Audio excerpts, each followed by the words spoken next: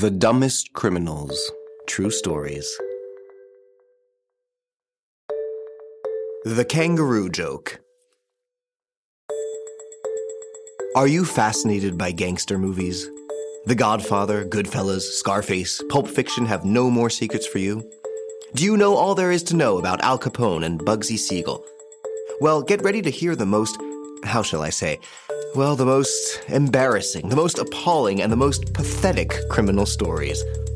The criminals we're going to tell you about have more in common with Johnny Dangerously or the Hamburglar than with Pablo Escobar.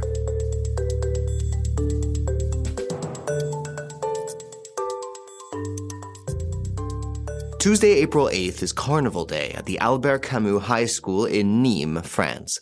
On the outskirts of the school, we cross paths with zombies, Darth Vader, and manga clones. Brice, a junior science student, has chosen a kangaroo disguise.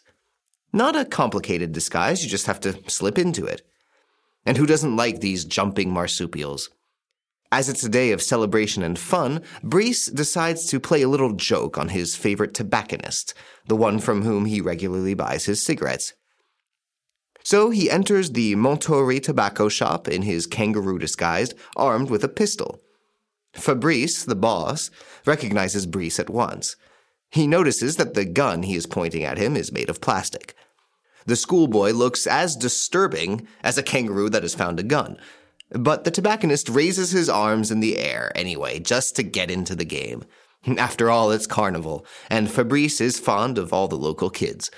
No one panics inside the tobacco shop. This marsupial with his plastic revolver and his school bag on his back can't be very dangerous. But the police who patrol the outskirts of the Monterey don't see things quite the same way at all.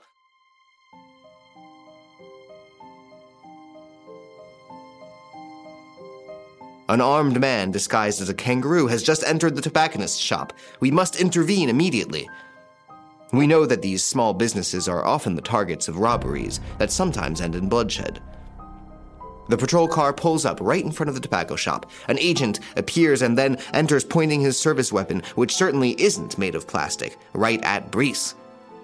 For a few seconds, the actors of this burlesque comedy are frozen in a state of astonishment. The police officer understands that he is pointing his gun at a simple teenager dressed as a kangaroo, and that he is trying not to lose his nerve. As for Brice, he realizes his prank has gone badly wrong. Fabrice, the tobacconist, would like to burst out laughing, but he holds back. You can't predict the reactions of an overly nervous policeman. The appalled teenager is taken to the station. The police officers in Nîmes give him a dressing down as a matter of form, but they are already laughing at their misunderstanding. And they're not the only ones laughing. The story of the kangaroo robbery goes around the school, the neighborhood, and eventually the whole city. Brice, once released and recovered from his emotions, has something to brag about. He's the subject of many articles in the local press and even a 1.5-minute report on TV Sud.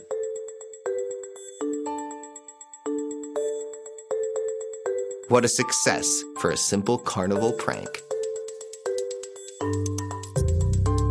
Did you like this episode? Feel free to comment, share, and rate it. See you soon for new stories. Midnight Studio, Addictive podcast creator.